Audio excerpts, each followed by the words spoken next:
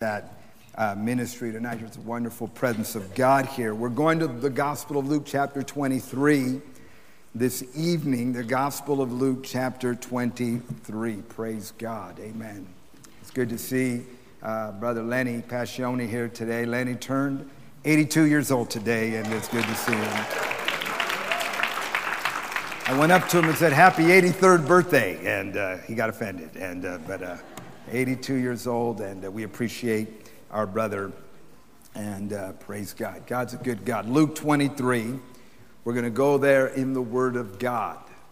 Hallelujah, Luke 23. Let's try to keep our moving around down to a minimum this evening, and I really, really need you to lock in. I got a lot of material here, lots to show you. This evening. You can close those doors, by the way. You don't have to keep them open. It can be kind of distracting sometimes. Luke 23. We're going to go there in the Word of God. You know, America went through 128 days that our country has never seen before. Think with me about this. October 1st. A man, as we are told, that a man named Stephen Paddock from, I believe, the 30th floor of a casino opened fire on a concert, killing 57 people and wounding more than 500. 46 days later, a young man from right over here in New Braunfels drove over to a little community called Sutherland Springs. It's outside of San Antonio, and as we all know, shot dead 26 people, including an 8-month-old baby still in the womb. And then 82 days later, 17 students and teachers were massacred 2 weeks ago in Parkland, Florida. In 128 days. You know, I became a Christian almost 40 years ago. That next month will be 39 years. If you would have said to me, "Rich, when you get older, America will be a place that within 128 days, you would have that kind of mass killing." I think it's I meant to do the math. It's somewhere in the neighborhood of 99 people or so would die in a few days. This was somebody with a high-powered weapon opening up indiscriminately and shooting total strangers randomly. I would have said, what kind of world would I have lived in? I wouldn't even imagined it. I would have thought I was living in a horror movie, or perhaps was living in the tribulation period. And yet that's the world that we live in today. It is a world that has become so common that we hear that, and yet, if we're all honest, we still want to know who's going to win the World Series, and we were still caught up with this situation or that situation. We're right in front of our eyes. In a period of a little over 3 months, randomly people are being massacred. What happened? Well, there's a lot of people that will tell you the problem is guns. Guns have been a part of America since its inception. There have always been guns, and access to guns is probably easier then than it is now. Pastor Mitchell preached a while back and mentioned in a sermon that as a teenager, he would take his gun to school, put it in his locker so that he and his friends could leave the school and go hunting. It's the world that they live in then. I know what people say, well, guns have changed, but I'll tell you what else has changed. People have changed. People are not the same. Now, what I'm going to present to you tonight is, I got to go on record and say, I am no conspiracy freak. I don't read Alex Jones or listen to him or go to Infowars.com. I am not part of the John Birch Society. But I began to be very troubled as I was listening to the news on the radio. And I'm listening, and I'm fascinated. I would listen a little bit to the Fox News, and then I would listen to CNN. I'm waiting and waiting and waiting for them to state the obvious, but it became clear to me that nobody's talking about this. I was actually listening to the radio, and they were talking about Parkland, Florida, and gun issues, and they were talking about mental health, and they were talking about guns and everything. And I began to speak out loud my frustration. And thank God for a godly wife that said, hey, you know what? Then you write a book about it. I'm not writing a book, but I am going to preach. Because what she said was absolutely true. Somebody has to speak out. Now, for the truth is this. I want to preach on something that everybody knows, but the mainstream media will not talk about. And that's the great unmentionable tonight. And so I have a lot of facts and figures and things here I want to present to you this evening. Because, yes, there is a problem with easy access to guns. I have no problem with them saying that an 18-year-old may not be ready to buy. When I heard today that you have to wait till you're 21 to buy a handgun, but you can buy a long gun at 18, I thought that's the stupidest thing I ever heard. And I would say to young men here, you might quit buying toys and grow up.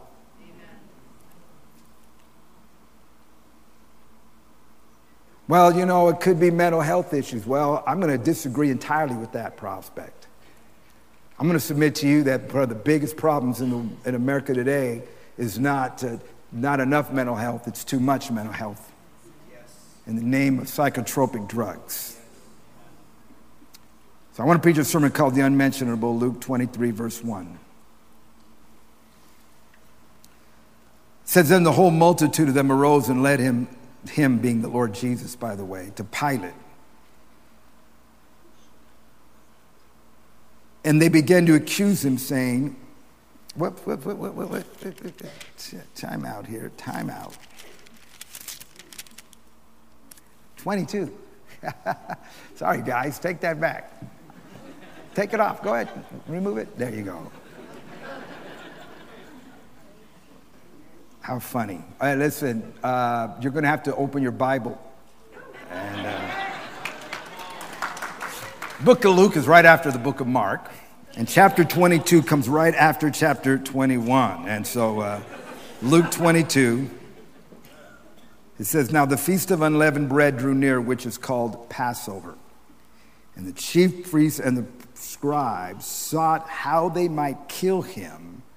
That's Jesus. For they feared the people. I'm going to focus in on verse 3 tonight. It says, then Satan entered Judas, surnamed Iscariot, who was numbered among the 12. So he went his way and conferred with the chief priests and captains how he might betray him to them. And they were glad and agreed to give him money. So he promised and sought opportunity to betray him to them in the absence of the multitude. Father, I pray tonight that you will give us wisdom and discernment. And you will help us to judge the spirit of this age. And I pray for men and women here that have already been propagandized and have opened the door. In Jesus' name, amen. I want to begin to look at the evil within. And I want you to consider what I believe are some of the scariest words in the whole Bible. Luke 22, verse 3. Then Satan entered Judas. That's what the scripture says. It says, then Satan entered Judas. Or what it is telling us is that Judas was under the influence, and under that influence, he went to betray Jesus Christ to the priests. And having betrayed him, we know that set in motion his arrest and his crucifixion.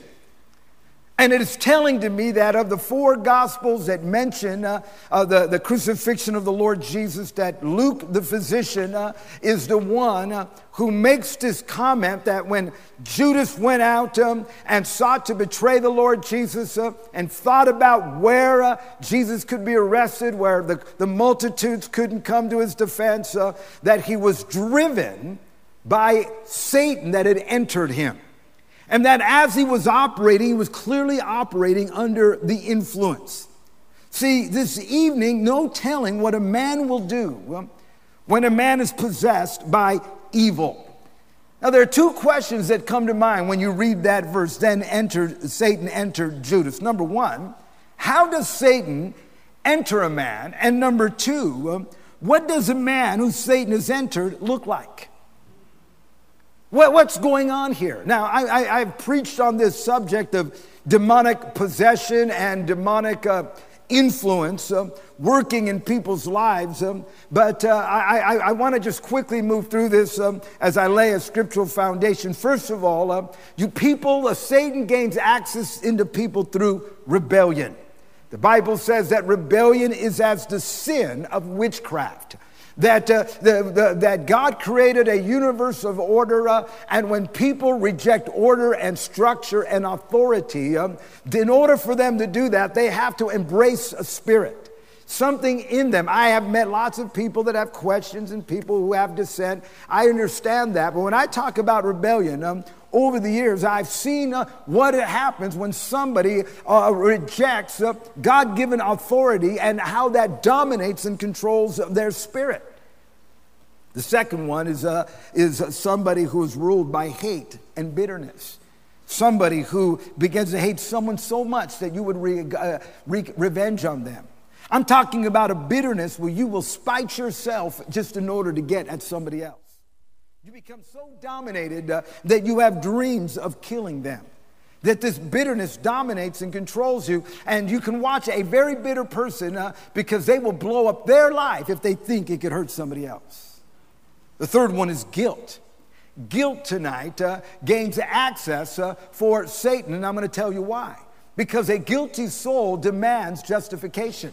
There's something about us that when a hole is created, we want to fill that hole. And when people are guilty, they begin to live their whole lives on how to justify themselves for that. Some people, they get involved in religious activity. This time of year, during Lent, you're going to see people who are crawling on their knees. There in the Philippines, some guy gets crucified and people beat themselves and punish themselves, ruled by an unclean spirit that's trying to justify and find justification for their sin. You know what? There are other people, the way they justify their sin is they deny their sin. They claim there's no God. They hide behind atheism. I don't believe there's a God when in fact the atheist believes in God more than most. He just hates him. And seeks to justify himself and kind of tell themselves over and over again that what I'm doing is not wrong. I'm not a sinner. I was born this way. Or the Constitution or the Supreme Court says that I'm okay. But there's a fourth way, and that's what I'm preaching on tonight, and that is sorcery. This has everything to do with our message. Sorcery is defined. They put this as pharmakia. If you look up the word sorcery in the Greek, remember the New Testament was written in Greek, and when you find the word sorcery and look it up, the Greek word is pharmakia. Does that look pretty familiar to you? After all, it's where we get our word pharmacy from, and it is defined as the use of medicine or drugs or spells. There's the belief that it was the poisoning of the soul. You will find the term used 13 times in the New King James Bible, whether it's sorcery or sorcerers or sorceries, and it is referring to a belief that people had in Bible times, and that belief was that you could create, using various herbs and spices, something that would have an effect on the soul. You could affect something, whether you partake of it or you got someone else to partake of it, then they would drink this concoction, they would have this, and it would open up a spirit world. Think with me tonight. They believed that you could take a physical material, whether it was a tree bark or it was a leaf that was grounded up or any number of different things, and somehow that physical material imbibed had a spiritual effect. It could do something to that person. It could curse them. It could oppress them. It could open them up to spirits that controlled them. People took that, gave that to somebody hoping that it would make them fall in love. And they thought they would give it to people to dominate or control them. And so this evening, it doesn't take any genius to know that drugs are sorcery. That when you smoke marijuana, you are opening yourself up to something. The marijuana that they're smoking, this is not your Nana's marijuana. This is an entirely different kind of marijuana.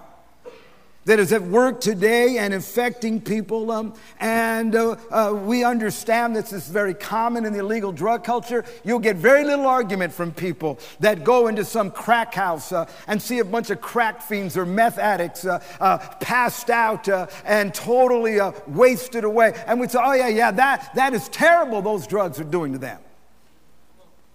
Well, what's happening to the heroin addict? And say, yeah, it looks like they're under a control of a spirit.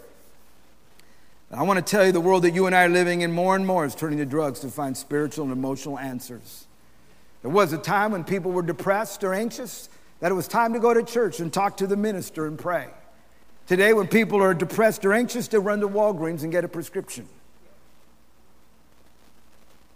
Somebody has said that we have changed, or the idea that it used to be that when people were suffering, and even if they didn't want to go to the church, they would seek out a psychiatrist or a psychologist. And the stereotypical image of a person that was lying on a couch, and there in a chair next to him was a psychiatrist sitting there with his tweed jacket with patches on his elbows, a little beard, his yellow pad saying, "Tell me about your mother," and the person lying there and talking about their life. And somehow through this conversation, this trained professional would begin to highlight conflict in their lives and how to work through that conflict. And up until the 70s and 80s, this was considered how you help people that were suffering from depression and anxiety. No more. Listen to this. Fortune magazine notes that SSRI antidepressant brands such as Zoloft, Paxil, Celexa, and Luvox, which have become household names, have done more than any other class of drugs to spur psychiatry's substitution of pills for couches. And what they're saying is that what normally belonged to a couch and a counselor, they invented what they called SSRIs. And what that is, it's the idea that we can treat these issues, this conflict of depression and anxiety, with a pill. You don't have to lie on a couch. You don't have to process life. You don't have to think through the conflicts and the reasons you may be feeling the way you're feeling. We can simply give you a prescription, and you can take that prescription and you're going to be better. They are called SSRI, select serotonin reuptake inhibitors.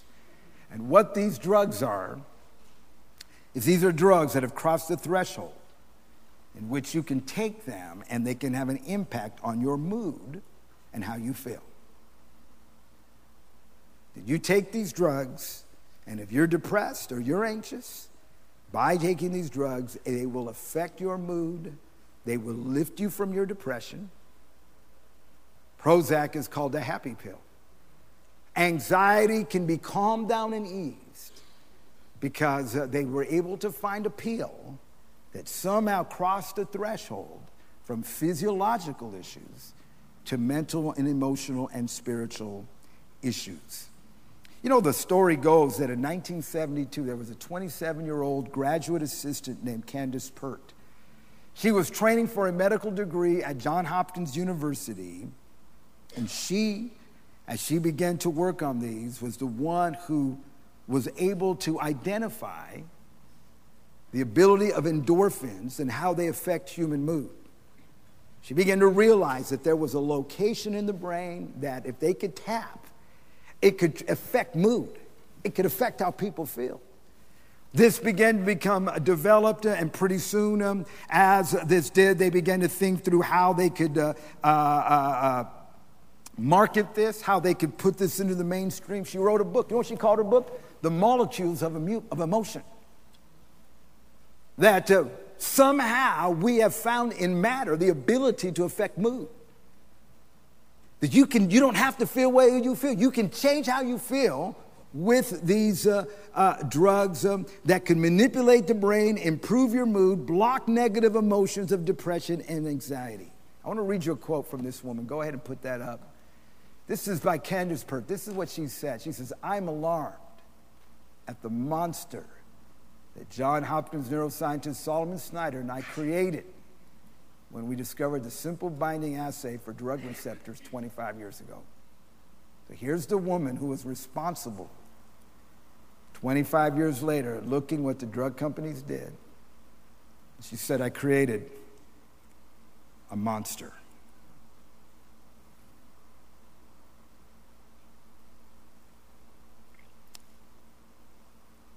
You know, after Columbine, when these two boys who were taking drugs, prescription drugs, psychotropic drugs, shot and killed all those people. And for most of us, that would be the reference point of the beginning of the whole school shooter phase. There's a lady named Ann Tracy. She's a doctor who has given her life to this subject. She tells a very interesting story. She says that she was talking to a pharmacist. This is around the year 2000. And they were talking about SSRIs and these drugs and how there's a side effect for some people that it makes them suicidal and homicidal. And he said that there was a very nice woman who would regularly come into his pharmacy, and she would pick up her Prozac prescription, and she was pleasant and nice all the way until the day that she killed her husband. And this man, listen to what this pharmacist said. Now, date. This is the year 2000. This is not long after Columbine. Listen to what this pharmacist said, and this was his own anecdotal evidence based on the fact that he was interacting with these people, this first generation of people who were taking Prozac and antidepressants. Go ahead and put that up. The symptoms I see in patients who use and abuse serotonergic drugs of any form could aptly be described as the Hitler syndrome. Overconfidence in one's own policies or decisions, no fear of consequences, criminal behavior, death of people close to the abuser as the preferred method of solving problems in the abuser's life, coldness and lack of humanity. I feel that in 20 years or less, we will be confronted not with one Hitler, but with thousands or millions. Numbers so great that we'll be forced to interact with their distorted thinking on a daily basis. He said that in the year 2000. To me, that's prophetic, because he would have never guessed 18 years after he said it that a man would open fire and kill 58 people. That a young man who started being served drugs by his parents when he was in school because he couldn't pay attention would take a weapon and slaughter 26 churchgoers.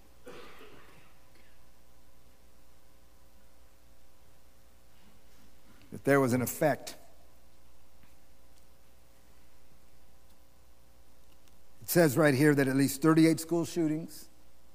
These people, poor people, have to keep up with me tonight. At least 38 school shootings or school-related acts of violence have been committed by those taking or withdrawing from psychiatric drugs, resulting in 172 wounded and 98 killed. Let's let that sit there. I trust you're looking at that. 38 school shootings committed by those taking or withdrawing from psychiatric drugs.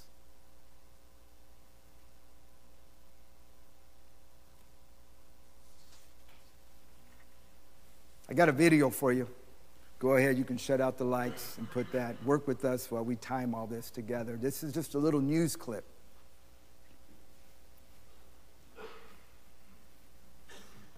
You can shut that down.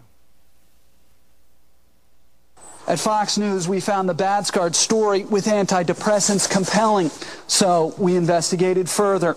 We found a disturbing number of recent school shooters were either on medication or were experiencing withdrawal.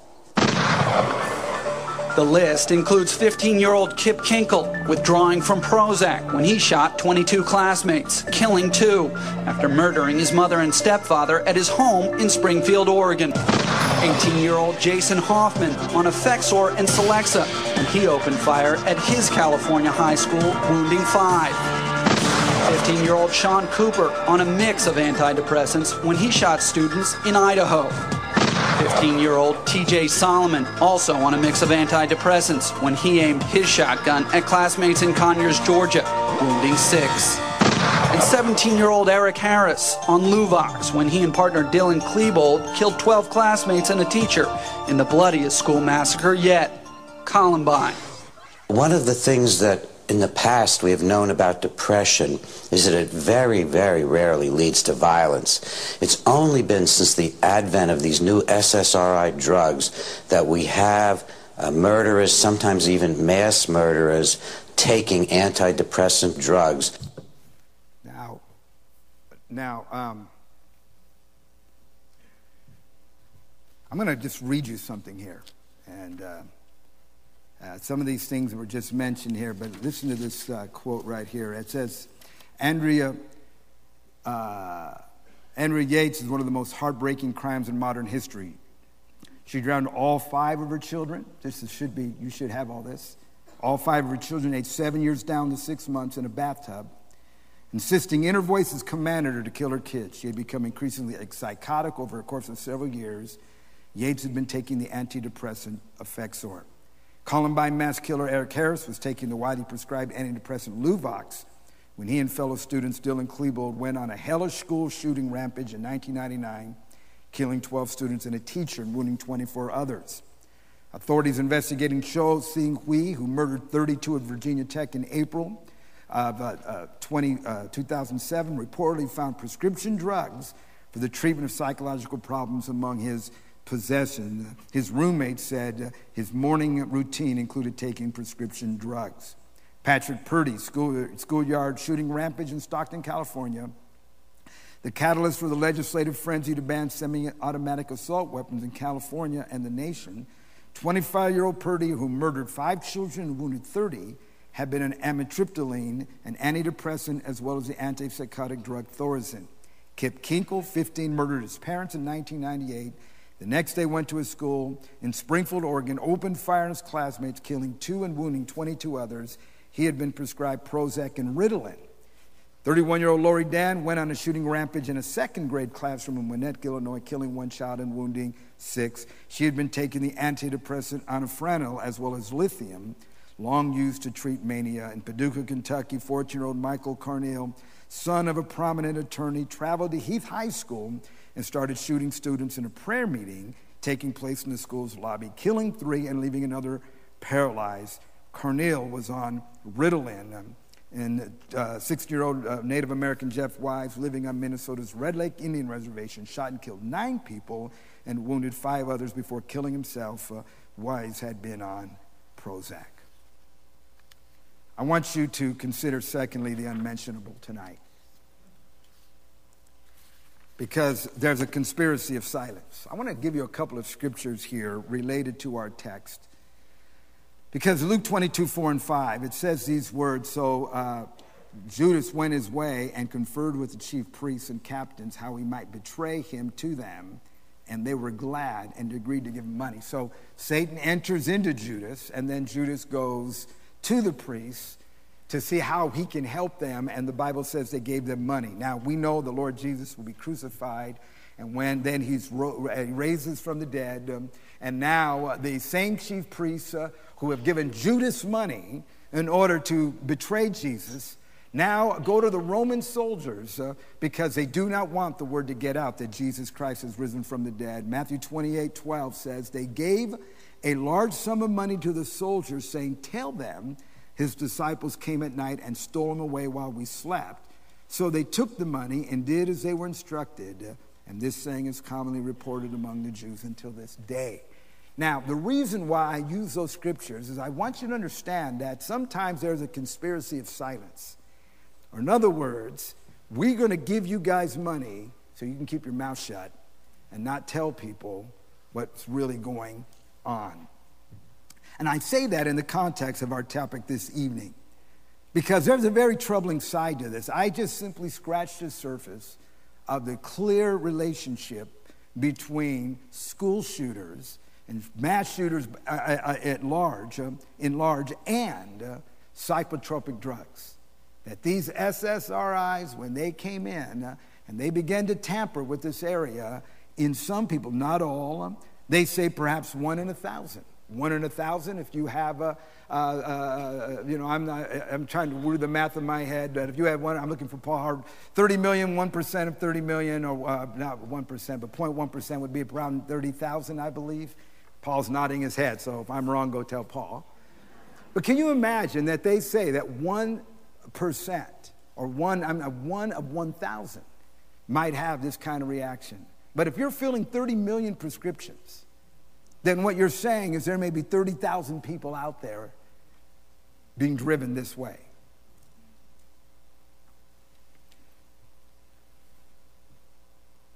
But we're not hearing about this. And this is what troubled me. I'm listening to the radio, conservative radio, and I'm listening, and nobody's saying a word.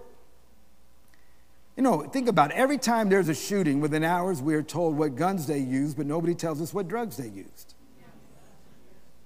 They won't even discuss it. It's like it's not even there. We all know that this latest young man, Nicholas Cruz, everybody, family members, oh yeah, he had ADHD, yeah, he was being treated for this and that, but somehow it's totally silenced. It seems to me in our own little research that we've been doing is that after about 2008, about 10 years ago, there's a concerted effort to hide this association. Some of you remember the Batman killer, James Holmes, went into a theater in Colorado on the premiere of the Batman movie and opened fire and shooting and killing. And what I remember most about that event was a couple of days later, they made the comment that within 24 hours, every major pharmaceutical company in America had representatives on the ground to make sure that their drug wasn't associated or mentioned. There has been a concerted effort to say this isn't true. The video that we showed, if you notice the hairstyle and everything, that video I think is from 2008. You know why? Because we could not find a single clip from the mainstream media in the last 10 years that mentions the association between mass shootings and psychotropic drugs. Not one. I had somebody today call around. I said, listen, would you please call the local media, talk to the news director, call the newspaper, call and ask anybody that's in the media, mainstream media, how come there seems to be no mention or conversation about this? And the report that I got is that one is that nobody returned a phone call or an email, including the New York Times, and the person says they regularly email the New York Times and have an immediate response. Over the years, on a couple of occasions, I've actually been so outraged by something that I read that I contacted the writer of the article, and within minutes, journalists are like preachers. They love to talk about their work. And they would immediately, but there was no response at all. And then they spoke to somebody who is involved in journalism and is connected to journalists around America, and their response is, nobody will touch this. Nobody wants to touch this.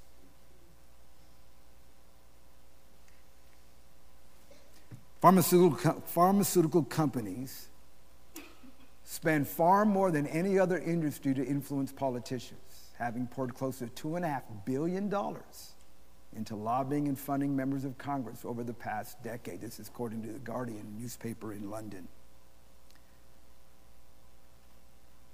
Listen to this one. Pharmaceutical giants who produce drugs like Zoloft, Prozac, and Paxil spend $2.4 billion a year on direct-to-consumer television advertising. I'm going to tell you the reason why you don't hear about this on Fox and CNN or any of the big networks is because they spend billions of dollars in advertising. They do that for a reason, to keep them quiet, to shut them up.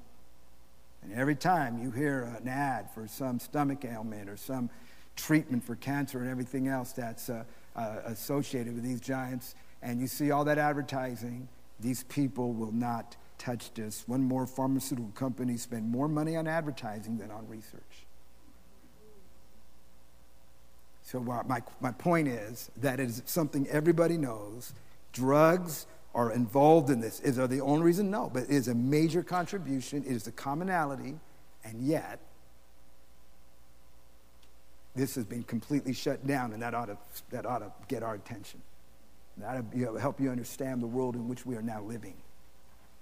See, because what we're talking about is a bad prescription. We're talking about the fact that there are troubled people out there that are being given something that is only going to make things worse. Listen to this quote. We are talking about human beings who have somehow developed a secret inner life dominated by exceedingly dark thoughts and compulsions, wild mood swings, horrible consuming resentment, teetering on the edge of violent frenzy, paranoid delusions fueled by intense emotion, quote, satanic visitations and inner voices that torment them mercilessly, sometimes for years, commanding them to commit murder or suicide or both. Does this really sound to you like a person in need of drugs? Does it sound like a disease, a biochemical imbalance in the brain, neurotransmitter activity that's too sluggish? Or does it sound like something much more mental, emotional, and even spiritual in origin? Now, I will go on record and say this evening that I understand that there are particular situations and people that I could see the benefit of these types of drugs. I liken it to having to induce a coma because somebody's in a physically a traumatic experience and you have to do that in order to try to help them. Or you have to wear a cast for a little while to stabilize a broken bone. I understand that this is true, but we're talking about people who go in for a migraine headache and they have this stuff thrown at them. We're talking about when you go in because you have a sore throat and the doctor asking you if you're suffering anxiety. We're talking about a little boy who gets a little restless, being tied to a desk for a few hours, and them throwing at the single mother that little Johnny is so bright, and all he needs is a little bit of help to pay attention. Throwing these drugs at them. Christian Yoder let me borrow an outstanding book called Pandora's Lab. And in this book, it tells 7 stories of science gone wrong. And it's an incredible book because it's talking about how wonder drugs that were found that everybody thought were a panacea. This was the answer. This is going to take care of everything. And they embraced these drugs only to find out that it became a scourge. And one chapter is dedicated to opium. Do you know that they took opium? You know, they gave it another name. They called it heroin. Heroin, you know why? Because they believed it was heroic. They believed that heroin was an answer, that it was going to help people that were suffering, and it was treated that way. And yet heroin or opium, think about this, you and I are living in the middle of an opioid crisis here in America. Do you know that in Vietnam from 1962 to 1975, in 13 years, around 57,000 American men lost their lives in that war? Do you know that last year, in 1 year, 64,000 Americans died through opioid or opium overdose in America? You know them as Vicodin and OxyContin and any number of painkillers that people get addicted to. But when they first came out, it was heroin. It was a wonderful drug. It was heroic. It was the answer. And it turned into a curse. And I submit to you that what has happened today is these drugs that they were so excited about, that they were going to affect mood, they were going to lift the depressed person out of their problems, and all, and they had no idea. And yet here we are today. We can cry more guns, guns, guns. But I want to tell you that we are raising a generation of zombies. There are many, many people here who are taking these drugs, and now it is having a dramatic effect upon their lives. Psychology Today said these very drugs we hope can treat mental illness are at the same time drugs that cause violent behavior, including suicide and aggression towards others. In fact, SSRIs are the leading drugs in a recent compiled of the top 10 drugs that cause violent behavior. Proverbs 14:12 says, there's a way that seems right to a man, but its end is the way of death. Revelation 18 is a haunting verse of Scripture. Revelation 18, you have to understand, is the judgment on what they call commercial Babylon. There's two judgments, chapter 17, religious Babylon, chapter 18, commercial Babylon. And the merchants of the world are being judged. And it says, for your merchants were the greatest in the world, and you deceived the nations with your sorceries. In your streets flowed the blood of the prophets and of God's holy people, and of the blood of people slaughtered all over the world. Sorcery. Through sorcery. You have that second clip ready? This one's going to shake you a little bit. I'd like to introduce you to my daughter, Caitlin Elizabeth McIntosh. Well, it's actually only a two-dimensional image of her, but it's all I have left. She died of suicide at age 12 years, 3 months, just 8 weeks after being put on Paxil and then Zoloft. Our daughter Julie had been excited about college and had scored 1,300 in her SATs several weeks before her death. Instead of picking out colleges with our daughter, my wife and I had to pick out a cemetery plot for her. Instead of looking forward to visiting Julie at school, we now visit her grave. On September 9, 2001, in a state of confusion and hopelessness, I put a .38 Special Smith & Wesson revolver under my chin and pulled the trigger. I went from being a shy and mildly depressed but never suicidal kid to being overcome with thoughts of hurting and killing myself while on the SSRI drugs, thoughts which I acted on. He told me I cannot stand the way this drug makes me feel. 2 days later, he committed suicide. How do you erase the picture of your child trying to run in front of a moving car? Would you people put your children on this drug? Would you take it yourselves? A lot of the people who spoke this morning, the picture that was presented of their child or someone they knew was not someone who was very, very ill. It was someone who had relatively minor type findings, who were put on these drugs with terrible consequences.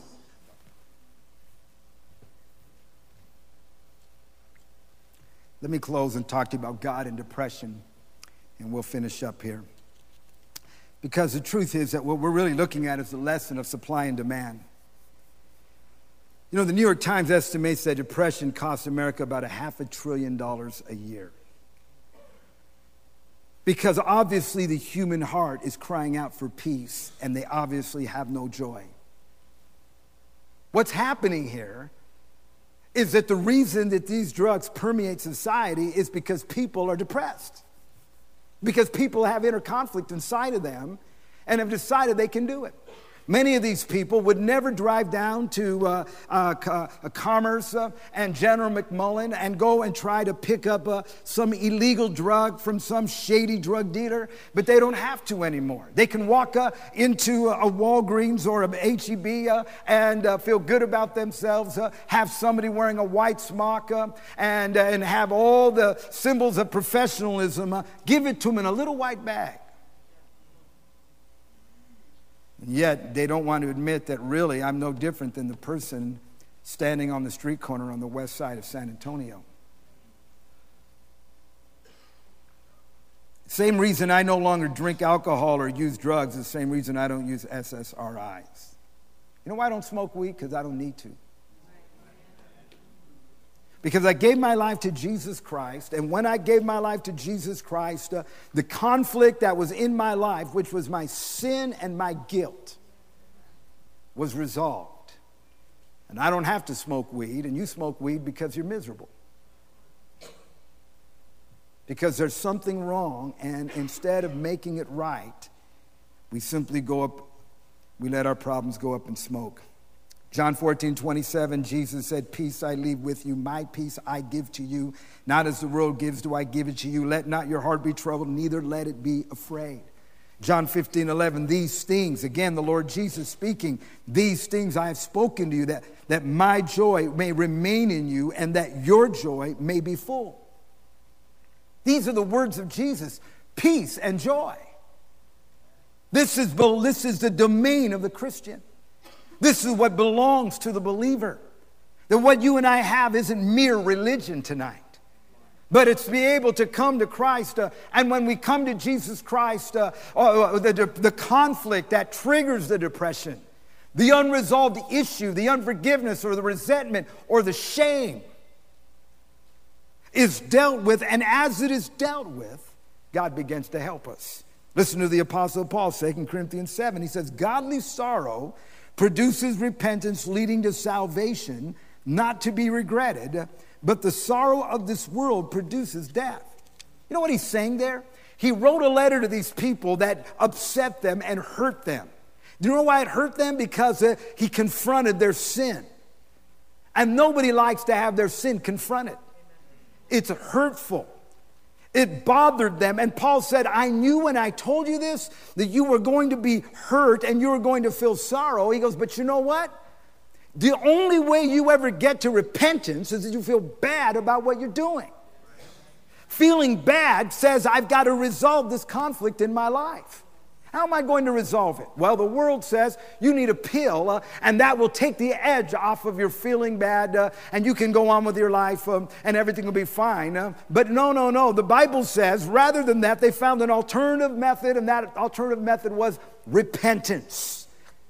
I am going to stop doing what is wrong. I'm going to start doing what is right, and I'm going to seek Jesus' forgiveness to make right what I did wrong. That's Christianity 101 right there. That I find in Jesus Christ the ability to both be forgiven for what I've done and find in him the power so I don't have to keep doing what I was doing. And he said, godly sorrow leads to repentance.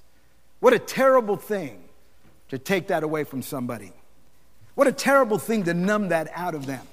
Worst thing you can do when someone's being convicted is put your hand on their back and say, oh, it's okay, that's not that bad. Because godly sorrow produces repentance. And some people need to feel bad because if they never feel bad, they'll never feel compelled to get it right. Let me just lead you this. I know I'm going a little bit long, but bear with me just for a second here. So in David Compellion's book, he tells a very interesting story about a woman. And this woman went to her pastor because she was feeling depressed. It's a long story, but I'm only going to use one paragraph. Go ahead and put that up. It says these words, stressed out and depressed, she had sought her pastor's spiritual counsel, but he responded by advising her, just as he had done with other members of the congregation, to go on antidepressants. She says, not a word was said about my sinful attitudes. 5 years later, unhappy with their, quote, happy church, she and her husband sought out and joined a more traditional and biblical church where sin is called sin and people are held accountable. At the new church, she said, I met people who grieve over their sin. This was foreign to me. I have never cried over my sin. I have felt bad for my sin, but I never truly grieved over it. I began to think that perhaps that little pill was meant to take the edge off, was preventing me from grieving over sin. The antidepressant, she concluded, had blurred the ends of the emotional spectrum so that I experienced neither deep sadness nor great joy. I have now come to appreciate that both are vital to the Christian life. Something's happening. It's there. Everybody knows it, but we're watching our media stay silent. That's the world that we live in. We don't just live in a world where in 128 days, 99 people can be massacred by 3 individuals randomly. We're now living in a world where this is happening and everybody's seeing it. Yes. And the people that are in control of the media are not talking about it. You see, this evening, if you've got conflict in your life, bitterness, hate, shame, forgiveness, unresolved issues, and all that turmoil is juicing up in anxiety, depression. You don't need a pill, man. Jesus Christ, the Son of God, resolved that conflict. And he said, when you pray, you say, forgive my sins as I forgive those who sinned against me. And those powerful words tonight can unlock you and totally set you free. I want you to bow your heads. No one's moving about just for a minute. I felt the need to address this issue because you and I are living in this culture, and every person here better have their eyes open. I understand there are parents here where you're going to come under pressure. Well, that's what your son or daughter needs. There are people here that are going to go into the doctor for some minor ailment, and you're going to listen as doctors begin to ask you if you're depressed and anxiety and offer to write your prescription. I know how this works. The other day, I preached a sermon on this subject on the East Coast, and after the service, I mentioned a particular drug that was used by a school shooter, and the mother came up to me alarmed. She said, my son and I just went in because he's having migraine headaches. That's the exact drug that they prescribed to him, and she was absolutely shocked that he went in for migraines, and they gave him a psychotropic drug that has the side effect in some of that kind of behavior. This is the world we're living in now. And Christians are going to have to use discernment. Maybe you're here and you say, Pastor, there's conflict in my life. There's shame, there's guilt, there's hatred. Things are going on inside of me, and they've disturbed my soul. Maybe you turn to, whether it's illegal or legal drugs, whether it's alcohol. I'm here to tell you tonight that there's forgiveness. There's power to change. And while our heads are bowed, you're here, you're not right with God. You say, Pastor Ruby, would you pray for me? I need Jesus. Not religion, not joining a church, but I need to come to Jesus Christ. There's godly sorrow working right now inside of me. I feel the weight of my guilt and my sin. That godly sorrow can bring you to Christ tonight. If you want prayer and say, I need Jesus, I'll ask you to lift your hand right now. Just put it up where I can see it. God blessed his hand. Who else? Put up your hand. I need Jesus, Pastor. I'm not right with God. This thing is raging inside of my soul right now, and I'm going to give it to Jesus. All these other things don't help. Whatever they offer is temporary. I need lasting change. Lift up your hand all around this building. I need Jesus Christ to come in my life. Pray for me. I'm not right with God, and I want to repent. Thank God for these hands. Who else? I'm not right with God. I need to repent. I need Jesus to come inside to forgive me. I need power to change. Lift up your hand. All around this building. Maybe you're a backslider. Maybe there was a time when you prayed a prayer, went to church for a little while, but you're in this building and you are not right with God. You've gone your own way. You sit here backslidden. You're away from God. And tonight, the Holy Spirit in his love is dealing with you, troubling you on the inside. You're feeling the conviction. That conviction is the love of God to bring you to repentance. So that's me tonight. Lift up your hand. I'm not right with God. God blessed his hand. Who else tonight? Lift up your hand.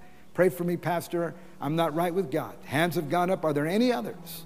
I need to get my heart right with God. Would you pray for me? I need Jesus Christ to come in my life. Slip it up all around this building. Amen. Amen. I want those that lifted their hand just to lift their head and look at me right now. I want to pray for you. Ma'am, I want to pray for you. Would you come right now? I want you to come right over here. Would you come? Just come join us right here. Don't be embarrassed. Would you come right now? Make your way right here. Amen. We could have you come. We can get a couple of sisters to help us this evening. Pray with these this evening. Praise the Lord. Right here. Praise God. Right here. Amen. We need someone to minister. Right here. Amen. Anybody else? Lift up your hand.